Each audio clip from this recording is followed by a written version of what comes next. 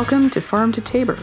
If you've been listening to a lot of our episodes this season, you know that this season deals with a lot of power stuff. Agriculture has this image of being kind of historical and wholesome and outside the realm of ugly modern things, while in reality it's just the scene of centuries of brutal power plays. That wholesome image is one of the power plays. So this season's been a lot of checking out how power works in agriculture, both in the traditional political and financial sense, but also in other ways like cultural soft power. Things like, who do we tend to empathize with? Or what do we think good is? What do we think sustainability looks like?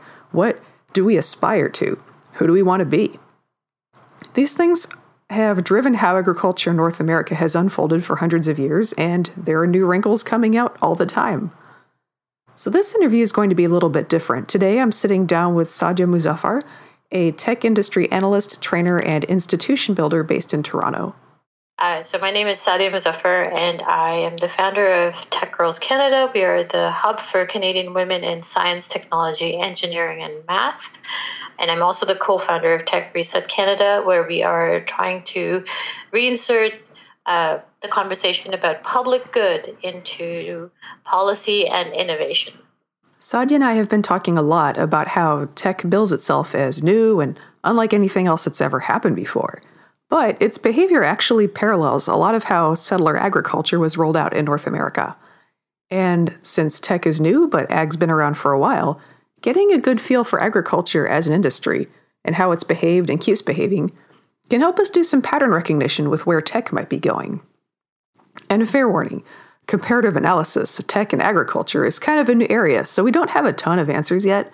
This is going to be a very stream of consciousness thing. We're just doing a lot of comparing notes and talking about the weird stuff we've seen go down. Saadia is going to start it off with talking about a Google proposal to make Toronto a smart city and how city officials are letting Google write their own check about how they'll use citizens' data in a lot of the same ways that a lot of land grants and other goodies were given away to farmers and other landowners. I think in their mind, it's like career suicide. So they're all pretending like they understand it, and Google is exploiting that so well, which is what they're doing like everywhere. It's not particular to Toronto. They are heavily staffed to do this kind of dance, right? Where it's like, ooh, look, shiny. Yeah, it's the emperor has no clothes. And Totally. But it's done in a very masterful way, but it's not rocket science. If somebody like me can understand by just paying attention and being a little skeptical, right. I think that people in, office can, but the thing is, I think they are unfortunately focused on, they're being played, basically, right? Yeah. And they don't want to admit that they're being played because that means they're stupid. Yeah. Which is not the case at all. You can actually say, hey, I had no idea this is how tech companies pitch their stuff, because we've seen this in pitch decks everywhere. Of course, everyone is transforming the world forever and ever. Right? Yeah. It's very familiar. So it's easy for somebody like me to be skeptical of it because I've literally heard it 100,000 times. So everyone from like those juicer or whatever people, they also wanted to change the world, But it's bad. So I am on a self-imposed like social media break where a lot of things are exploding. I'm like, nope, because I need a little bit of distance to figure out what is the most impactful thing to do going forward, given that this is not my job. Right. Because I think with them, because they're literally staffed, right? Like they have 100+ people whose job it is 9 to 5 and possibly 9 to 9 to push this through. Right. And we are constantly fighting fires. Like there is so much chaos that's created by them that I think we can end up just doing this.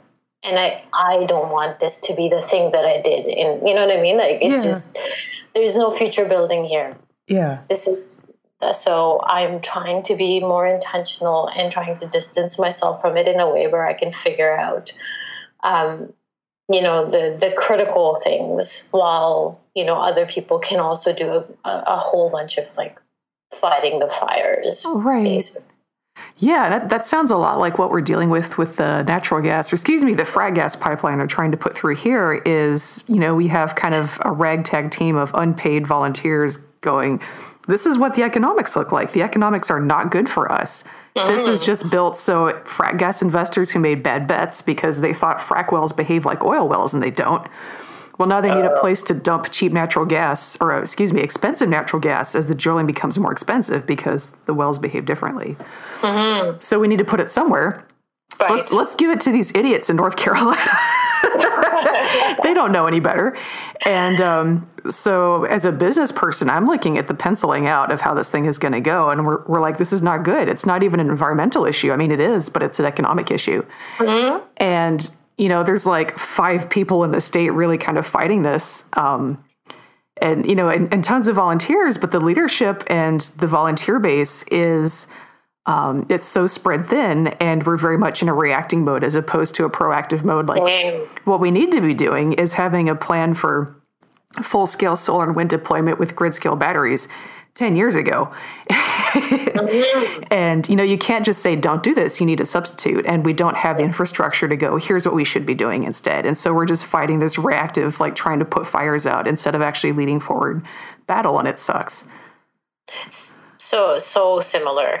And you can understand the frustration of like being somebody who sees it probably more end to end than a lot of people who are closer to it. Mm-hmm. And you're like, the amount of energy that's going in just fighting back actually takes you away from, starting the thing about, what are our alternatives? And that's the problem right now. I think the biggest card that Google has right now is the way they've structured the contract that no one's seen is if it proceeds to X point, the deal's in the bag, right? Mm-hmm. And they keep saying, but we haven't presented a proposal to you without acknowledging, of course, that the way that the contract is structured is if the proposal is put forward and the board is like, yes, because it's an 800-page document. Like, who the fuck on a volunteer board is going to read an 800-page document? They're literally drowning them in paperwork, which is like the oldest trick in the book. Right. And they're saying you haven't seen anything, so your critiques are invalid. Mm-hmm. And a lot of people are buying that, especially like white men are buying that, and it's so annoying. It's like they don't know any better. They don't know how to trust people. Anywho, that sucks that you guys are. But you know what? There are so many people who are writing to me from like other cities where this is also happening, but it's not Google. It's like Facebook, and they're trying to implement like not RFID, but like technology like that where they have like beacons and like tracing and and it's very similar. It's so similar, in fact, that we could probably at this point, if we had the time and the resources, write a playbook of how these companies are quote unquote courting cities that are in austerity mode where they shouldn't have been, but they are showing up with like gobs of money and promises, and like it's just. But also, I think a lot of good work is happening. It's just so slow, so much slower than the speed at which they're moving. Yeah, which is the frustrating part. Yeah, and they know it. That's the thing. I'm like, oh my God, we're being played. Do you see this? People are like, no, but look, it's Google. Like, oh my God. Yeah, they did such a good job of making San Francisco livable. Right? And I keep pointing to them like, look, it's you don't even have to imagine. They've already done it. It's bad. They're like, but this is Toronto and it's only 12 acres. I'm like, that is a lie. Nothing will scale in 12 acres. They're coming for the city. How can you be so dumb? Fascinating. But here we are. Yeah. It's interesting how you mentioned like a big part of their strategy is to create this sense of inevitability. Like it's happening. It's happening. It's happening. It's happening. That's the biggest thing. I think that's a way to exhaust people too, right? Because they're doing that here. Yep. It's been their MO in dealing with like smaller things too. When we were raising awareness around data surveillance, they were like, it's already happening, your phone's already tracked. We're like, okay, even if that was true, that doesn't mean that it needs to continue happening. But I think that it does have an effect on people where they're like, oh, well, what's another thing if there's like 6 things, which is weird to me. But I think it's literally so many blows that it exhausts them and people just sit down. It's overwhelming. Yeah. Yep. Yeah, there's definitely a sense of that. I mean, great news. We've had a couple of big setbacks there's 2 pipelines they're trying to build here, and they're both on complete construction shutdown right now because they're getting permits from government agencies that courts were like, this agency doesn't even have the authority to permit you for this. What the fuck are you all doing? So that's been great. The lobbying here for the federal government is so ramped up. Like they met with, I think 5 weeks, they had 19 meetings by their lobbyists with government officials. So they are definitely looking to override, despite their community narrative, they're looking to override it for sure. And these I don't even know what to call them. They're morons because they're falling for this because Google is courting them. Oh my God. I was like, your parents did not raise you with pride. My parents are like, don't do anything stupid. You got to be, you got to stand up for yourself because you got to answer for what you've done. And like, I'm too proud to be stupid. I'm like, I will do my work. I will eat my words and I will admit a mistake because I'm too proud to be this person who was stupid because they couldn't admit their mistake. But no, our parents were clearly different people. Yeah, and so we've been talking a little bit about the parallels between like bad tech behavior and bad landlord behavior. And this is something that I am obsessed with because I work in mainstream agriculture. And I work in tech as tech is kind of trying to enter food. And it's the same goddamn shit. It's white men gone unchecked. It's all the same. It's fascinating. And so I feel like there's so many lessons that you can take from a lot of colonial behavior that landlords have been doing forever, like back in Europe and as they came over here and started just gobbling up stuff, and what the tech industry is doing now. It's the same exact playbook.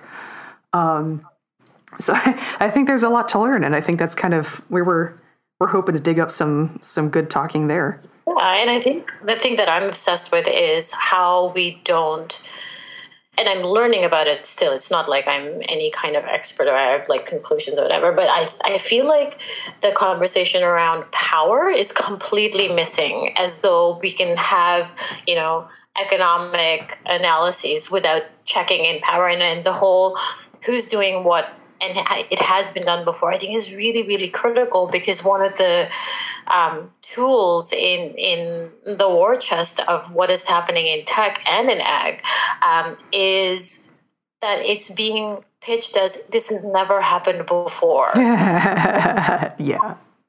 We have been here. We actually have lessons, but there is smoke and mirrors about this has never happened before, therefore we don't know what to do and we don't have lessons to draw on, whereas we do. And I think the clarity of trying to figure out how this dynamic in ag right now and what's happening in technology is very, very similar.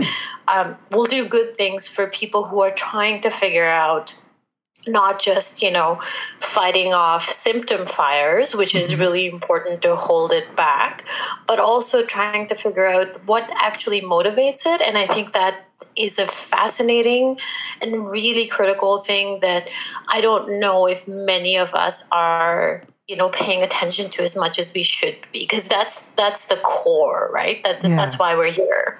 Yeah. And it's interesting because when it's convenient, they will say, this has never happened before. This is new. We can't possibly know what'll come out of it. We just have to let it play out. But also when it's convenient, they will say things like, hey, we've been having disruptive technological innovations in the West since X year. It's usually 1,000 or 1,500, and it's been amazing, and we should keep that going. But we're never going to talk about learning lessons from what has happened as a result of that disruption. Which is totally convenient and is also part of the chaos that comes out of this, right? But so for people, even like myself, there's a lot of sifting through debris, because it's flip-flopping. It's like, you haven't picked a lane. You're driving in the middle of two lanes. What are you doing? But that's confusing for people. And I think that confusion works to the benefit of institutionalized oppression overall, particularly for the working class, because they are so hard up just trying to survive in these systems that it's hard to even distance yourself enough to say, wow, I see a pattern, and that's by design. Yeah. Well, I think like a fantastic precedent for disruption and technological innovation and how that can change a society on a huge scale. Slavery is a perfect example. And people say, oh, you can't say that, but it was a result of technological changes. We had sugar mills. People had previously used honey as their big sweetener, and switching to sugar was a big technological change. There were sugar mills. Plantations were not just farms. They had a lot of industrial apparatus on them. There were huge changes in labor relations as a result of these technological changes. Also, technological changes like social innovation. So we invented insurance because all of a sudden there's this transoceanic trade, and insurance was built to insure slave ships. Like, that's where that institution comes from. That's where we developed it. So you have big financial innovations coming as a result. Securitized commodities, like people were used as securitized commodities. Like now you can get a mortgage on a house and then you can bundle the mortgages and use them to back your economy. They were doing that with people. They were building mortgages off the value of human lives. Like, here's my 20 people that I own. Let me get a mortgage on them and use that to build my business. And that was the foundation of not just the US, but the entire Atlantic economy. And so, that was an incredibly disruptive technological innovation that had huge labor consequences that we're still dealing with today, 500 years later. So when we say we have no precedent for technological change and disruption, that's just the biggest crock of shit.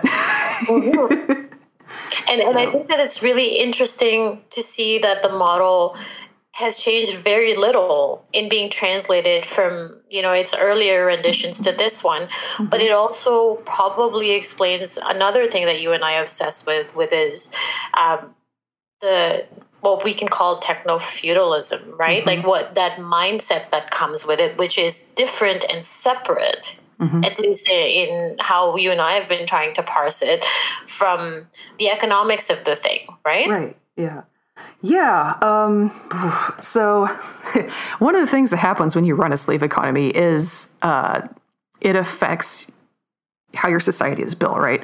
And just quick, by the way, a lot of the economics of this, I'm drawing from Caitlin Rosenthal's Accounting for Slavery, just in terms of how that economy affected how our business cultures developed. Like our modern business culture today was developed during the slavery, era. It was developed in that economy. That's actually, I think we want to believe that it came from textile mills and stuff, but you're like, yeah, where did the textile mills come from, right? The accountants and the managers running the textile mills learned what they knew from slave plantations. So when we pretend the Industrial Revolution happened in factories, we are fooling ourselves. So that's all drawing from Caitlin Rosenthal. But a big part of what happens when you run your society on that basis, there's a big difference between a society that has slavery in it versus one that is based on slavery. So if you have one where enslavement is allowed, but it's not a huge part of the economy, if slavery goes away, you have like a few ladies have to draw their own bathwater. That's it as far as the consequences. And we've had a lot of societies that had that. So it's funny because when you have white supremacists going, well, slavery happened everywhere. This is the distinction they're deliberately refusing to make. Is there societies that have it in them versus ones that are built on it? So ancient Greece and Rome were actually really interesting in that they were built on slavery. If you look at why Sparta was so militarized, it's because everything in Sparta was done by slaves. So it's funny because in our minds, culturally, Sparta has this reputation for being like very austere, very serious, not into luxury. But they were like that because all the slaves were doing the work and they had all this time to train for military, practices, right? So Athens, Sparta, same thing, slave-based economies. If you took the slaves away, Sophocles and all them would have starved. They had no idea how to grow their own food. It was built on giant estates that owned a lot of people. And as the trade networks associated with the Western Roman Empire collapsed, medieval Europe went into a serf-based system where serfs, obviously, they don't have a lot of rights. I'm not saying we should go back to serfdom because it was great. That's not how it worked. But it was very different from being a slave where you can be bought and sold. When you're a serf, you're bound to the land. There are certain rights that you have. There are certain things that your estate owner can't do. Mm-hmm. I mean, they could, but then they'd be, in hot water with neighbors and whatnot. So it's a very different economical basis. And you didn't have long distance trading in markets that tend to lead towards market-based agriculture and really lends towards slavery. And then as we go through the Enlightenment and colonialism, that's when all these gentlemen who own serfs and estates are looking through old Roman records and Greek records going, hey, this looks pretty good. Like you have slave owners writing letters to people about why slavery is awesome because this is how the Greeks and the Romans did it, and they were awesome, and that's how we're going to be awesome. So it's a direct draw from this ideology back in the day. And, that's a space of 1,500 or more years, when they're kind of like trying to recreate this slave society that used to exist. And then you take it forward into now. So during that colonialism and Industrial Revolution era, a lot of that is informed by slavery. It's built on a social system that's based in slavery. It's not the serf model. And again, so in a slave-based system, if you take the enslaved labor out, the system collapses. And it's based on a very different set of behaviors. You have a lot of scorn given towards manual labor because, or just productive work of any kind is viewed as a negative. Actually, I had a podcast about this with Patrick Weimar. He's a historian talking about slave societies. So they have very different attitude towards work than non-slave-based societies. And that's on purpose, right? The distinction to create these classes is very much by design. Yeah, and there's a certain attitude towards not just the work, but also the people who do it, because there's a lot of as humans, we want to have compassion. But when you have a social system that puts a bunch of people at the bottom with the tasks, you have to deal with that tension. Like you want to feel bad for them, like deep down, if you're not trained not to. So you have to come up with some mental defenses about why it's okay for them to be treated this way. So these societies are really kind of built on a lot of hostility. And when you take the slavery out and say replace it with robots, that hostility remains, which is interesting. Like that culture doesn't just go away. So you have a culture that's really built on power dynamics. Like you have a culture that really understands power dynamics at a visceral level, even if they don't intellectually go, oh, I can do this because I have power. You have a lot of weird power kink in that society. I don't know how else to explain it. There's serious power kink. So true, though. I think that the distinction that it's visceral and not always intellectual is really, really important because it brings the whole, I'm a good person thing into it, which is why people stop engaging, get defensive, dig in their heels. And I was reading something from a writer called Omer Haq, and I'm just going to read it to you because it's really, really interesting. So if we fast forward what you're talking about to today, he's talking about techno-feudalism, and it's a great piece that I can send you the link and you can share it with the listeners. But he says, the question is, what is techno-feudalism maximizing? Capitalism, even in the neoliberal variety, maximized profits and suggested, like a religion, they'd rain down on the pious masses, which they didn't. Techno-feudalism actually goes further than that. It maximizes power differentials. So techno-feudalists aren't interested in profit per se, but in warping power structures. This is the ideological hard end of technology. So Uber and Amazon and so on. There are companies not so much with financial goals, but something more like crusades and missions with destinies to convert societies, which is why we're beginning to see the resurgence of all kinds of archaic institutional forms like company towns and debtors' prisons and strange ideological academies and tribes and clans, which is a thing that you and I have talked about a lot and how it's manifesting. So this is fascinating because I think a lot of the analysis of, who gets to be part of a tech economy, and I'm making air quotes, is a huge power question, which ties into the visceral disdain that you're referring to, because that has to be in place in order to maintain that differential, right? Yeah. Yeah, I think in a lot of ways, like, the U.S. is a slave society that had its slaves taken away from it and never got over the power kink. You know what I mean? Yeah. And we're always doing our best to kind of recreate those power differentials, like after slavery was gone, Jim Crow. And, right now, like, the U.S. has always had a rotating class of agricultural workers who are not citizens on the same level as everyone else. Right now, it's literally not citizens, because we'd made so much progress with civil rights in the United States that now we have to go to actual non-citizens. So that's really interesting to me, is that agriculture really kind of had its slave class taken away from it and never got over it. And we're still doing our best to recreate it 150 years later. And a lot of our business culture grew out of agriculture. Like, I think we treat agriculture like it's this separate world apart from business. And you're like, no, it's what business came from. So, and to a big extent, it's obviously still enmeshed in capitalism. It's a big driver of capitalism. So it really irks me when people treat agriculture like it's this world apart, and it's not. It's something that we need to pay close attention to, because it's one of the biggest provinces of privilege that we still have in the U.S. We have this hereditary land ownership. We had laws that kept that a white thing only in so many parts of the country. And so it's one of the biggest playgrounds of privilege. And if we want to learn how power works, not just economic power, but power, period, we need to look at agriculture and how things have gone. One of my biggest hobby horses is that money is not an object for people. Like, it's not their goal.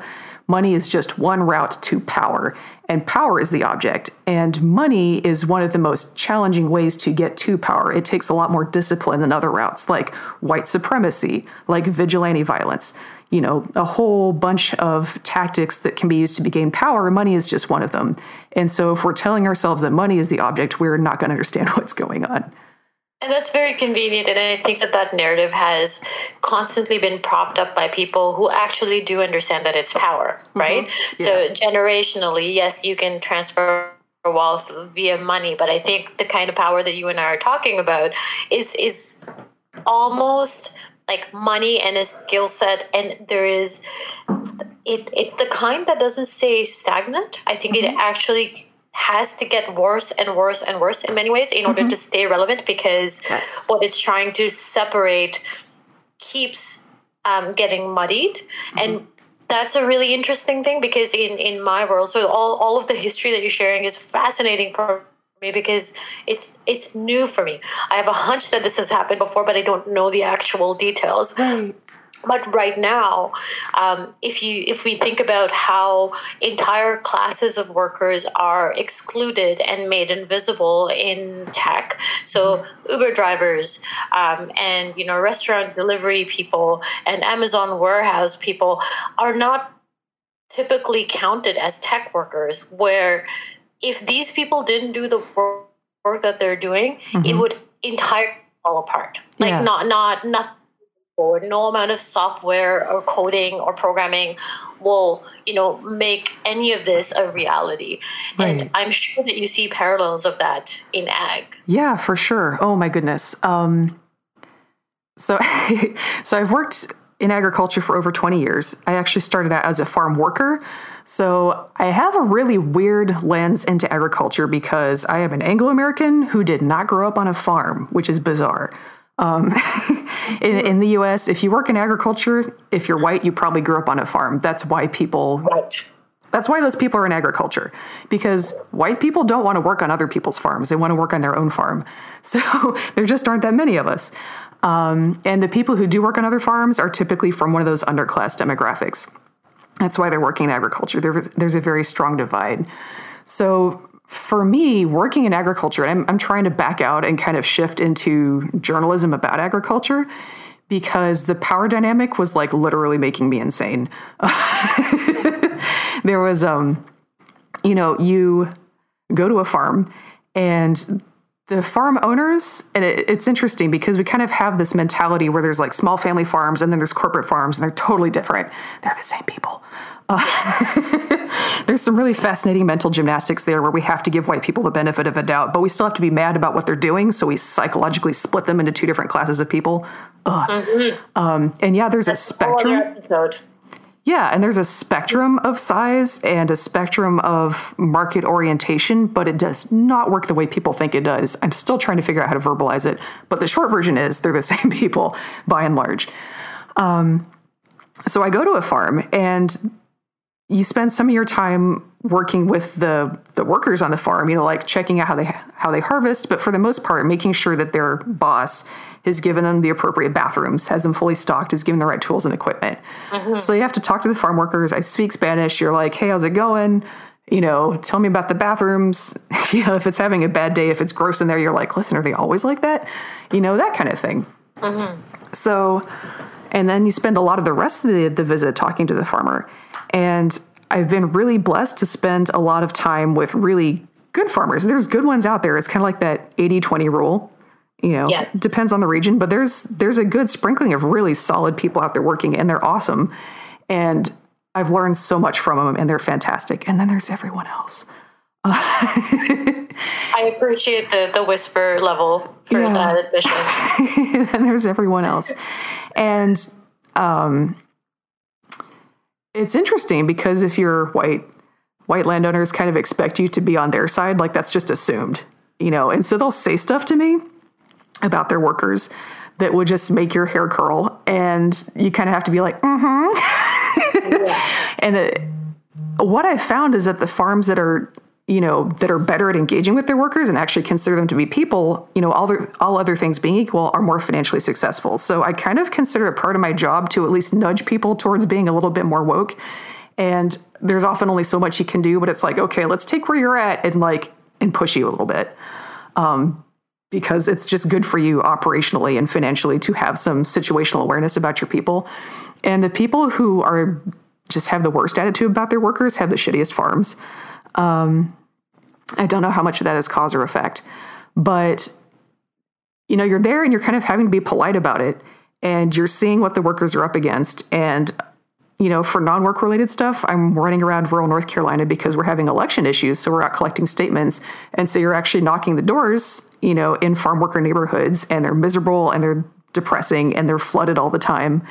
And, you have to be nice with the farmers, when you're there talking to the farmers, and then you see what they're putting their workers through.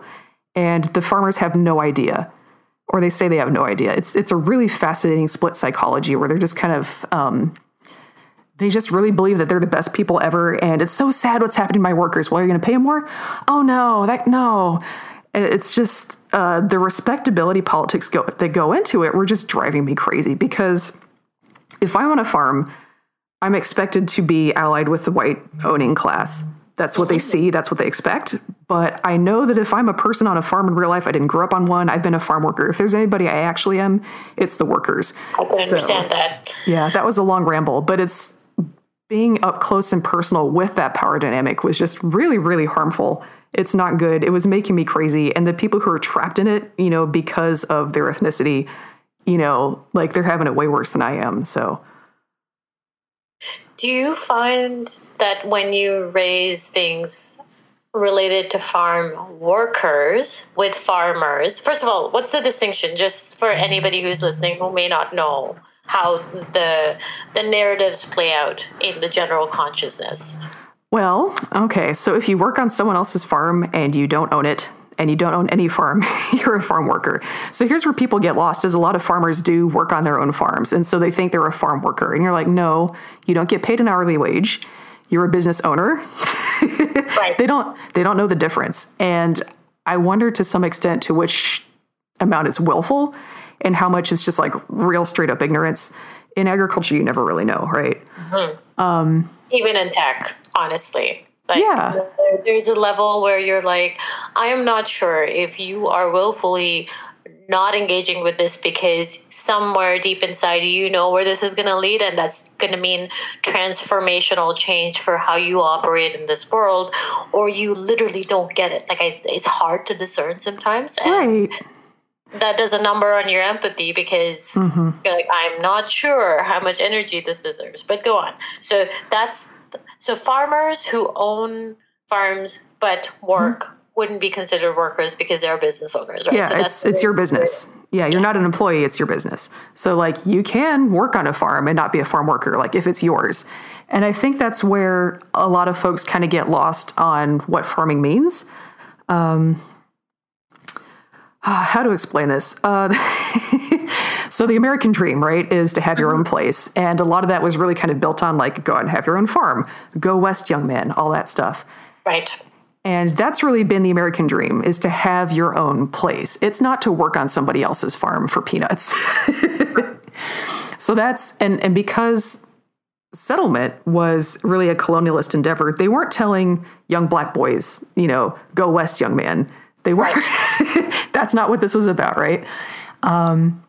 There was actually a fantastic incident known as Japanese American incarceration during World War II, where white farmers brought in a bunch of Japanese immigrants to be farm labor, right? Mm-hmm. And they were really good at it because there's a long tradition of very intense horticulture in Japan. Right. So they're awesome at it. They're so good at it that within a generation or two, they're saving up and they're buying their own land. Even though there are all these laws about where Japanese people could and could not own land, they're still saving up and buying their own farms. And they were so good at it that the white landowners became very threatened. Like if you look at the real estate values of Japanese American-owned farms versus their Anglo neighbors, even though Japanese folks are having to farm on way worse land because that's what's left by the time they're owning farms, their revenues were like 10 times more per square foot of farmed land. 10 times more. That's fascinating. Yeah, just based on skill. And there were certain crops that were almost exclusively grown by Japanese Americans, like strawberries, celery, a lot of green beans. And white landowners were really threatened by this. They're like, well, we can't compete. And so something had to be done. So within a couple of hours after the bombing at Pearl Harbor, a California Vegetable Growers Association is sending a delegate to Washington, D.C. talking about how we need to lock all the Japanese up. It was a land grab, 100%. Right. And so when people say things like, it's farm labor has really been seen as a thing that other people are supposed to do, and white people are supposed to own farms. And there's really been one time in U.S. history that white people actually, in a big group, had to do farm labor. And that was the Okies, with the Dust Bowl crisis. Mm-hmm. And it was treated like this apocalyptic national emergency. Not just the Dust Bowl, but the fact that Okies were having to be refugees and having to pick fruit. Oh, God, And it was totally fine when it was other people, right? No one cared. And within a couple decades, the Okies and other people are stealing Japanese farms, and then everything's fine. Everything's fixed. And there's just this huge divide between white people are supposed to own land and you work hard, but you only work hard on your own land. It's worth it because it's yours. There's ownership. Right.